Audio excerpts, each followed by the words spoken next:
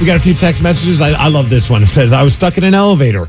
We were stuck in there for about 2 hours. Whoa. It was terrifying until one guy got us all laughing when he said, okay, who are we eating first?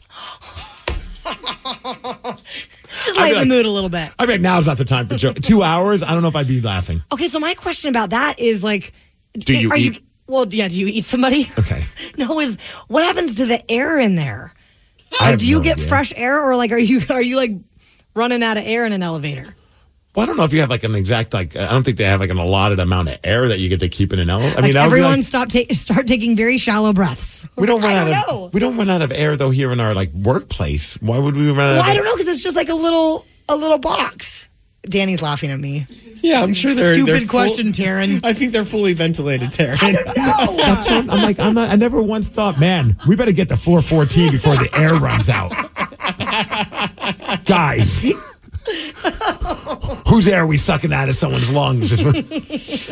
It did happen to me once. I did get stuck in an elevator. How you long? guys remember? It was like probably about a good 30 minutes at our old building. That's right. Because they had that what was the utility elevator, and we weren't supposed to take it, but I took it, and then all of a sudden I'm just going and I was stuck there. And I remember I did a Facebook Live because I was getting so nervous, and that was the only way that I could feel, because I was the only one in there. So you had somebody to at least interact with. And to be like, hey, if I die in here, just fair warning, I'm stuck in here. Please, somebody send help. And I remember them coming on the intercom and be like, yeah, we're calling the elevator company. It might be a while. And I'm just like, oh, no. What do I do here? Well, thank goodness it was just you, because otherwise you may have run out of air. Okay. How about this texter says, when I was about 8 years old, I got stuck in one of those 50s fridges that my dad had in his bar.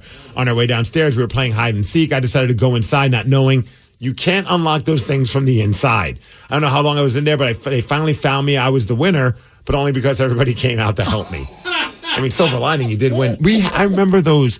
I don't know how they are now, nor would I want to try and find out. But we had I remember somebody was getting rid of their refrigerator, so they left it outside. And we would play like freeze tag or hide and go seek kind of games. And one of the kids went in one of those refrigerators, and luckily somebody saw him do that.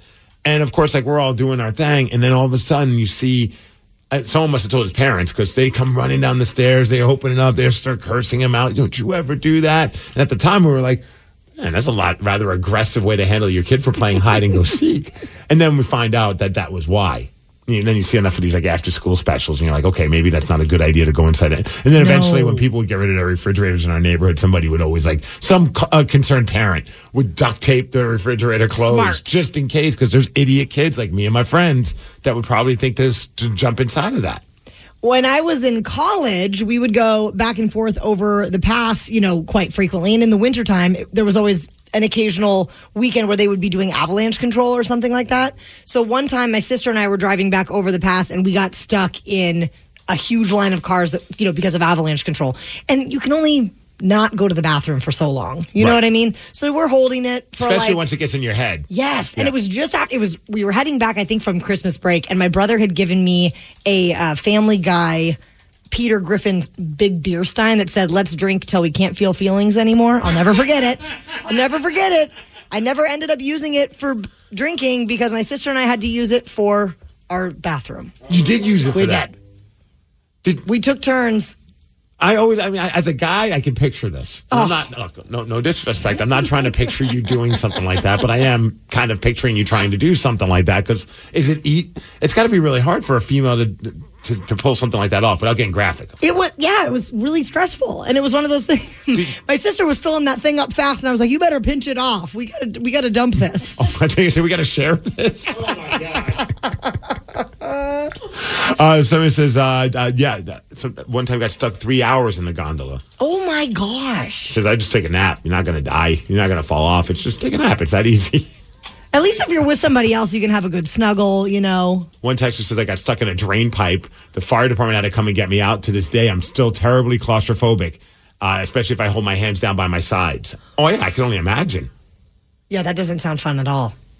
Sarah, you ever been stuck anywhere? Mine actually has to do with an elevator as well, but my head actually got stuck in between the elevator doors. You know how it's supposed to be like they're automatically supposed to open back up? Right. This elevator did not. Did you try and keep it open by putting your head in there first? Poor little Sarah sure did. How old were you? Little? I was little.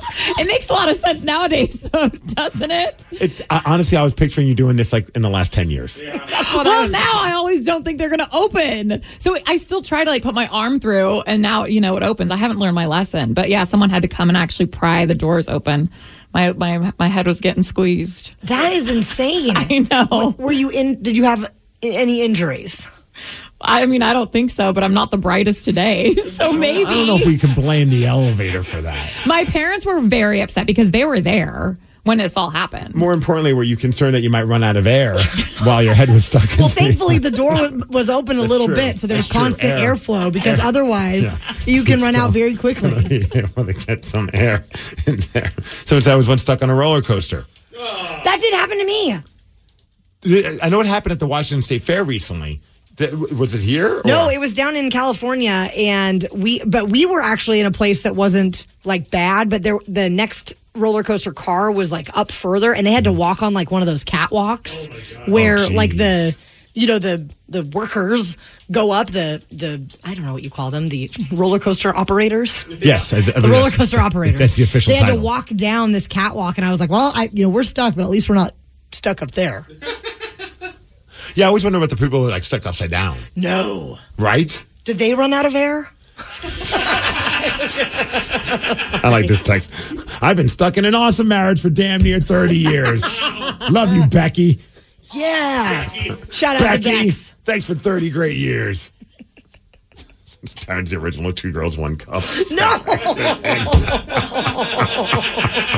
No. No.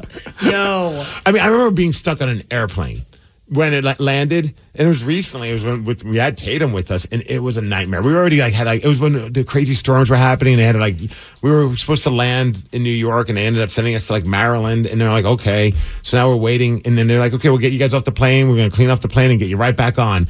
And then they're like, well, we can't get you off the plane because there's nowhere for us to we're just taxiing. There's nowhere to. So for hours, we're just stuck on this plane. And man, it is interesting to watch the change in people's personalities over that course of time. And I understand it. Like, one woman just wanted to use the bathroom, and they're like, no, sorry, you can't use it. And then she just started having a meltdown. And I'm just looking at the flight attendants. I'm like, just let her use the bathroom. I think anyone on this plane is going to be like, I'd rather her go use the bathroom, even if we can't, just to avoid her yelling and screaming, because she was screaming bloody murder about this. Did they distribute more snacks? I don't remember, to be honest. No. Rude. They gave us water. But that was only because some people started complaining. Like, they're like, can you at least give us some water? I'm like, that would be nice. And then they went around and gave everybody some water. But no, I don't believe they gave us any snacks, to be honest with you. I can't remember get hangry. I would probably freak out. Well, I have a bag of snacks. I mean, It's like your first rodeo. Yeah, I'm always ready. Rookie, we have a child. Of course, we have some snacks. Like, we can't just rely on that little bag of pretzels that they give you. But that was kind of annoying. But at least, like, we knew eventually we were getting off the plane. It's not like being stuck in an elevator. Running out of air. Okay. I wasn't thinking about the air part, but sure. I did sleep on an airport floor one time because of a flight cancellation, but we were waiting for, the next morning to get on the rescheduled flight. Did they hook you up with a blanket and all that stuff? Because I've seen people have that happen, and they're walking by with yes, airport issued like blankets. They're and pillows. very comfortable. Very comfortable. Not at all. Okay. But it was a school trip, and so one of the teachers was like advocating. She's like, we got 30 kids here. You got to get them some blankets and pillows. Right. So they finally did, but it was at Chicago O'Hare. Like, that's not the airport you want to be trapped in overnight. Well, fortunately, it's not very busy over there. Yeah, it was that place chaotic. is a zoo all the time. It was chaotic.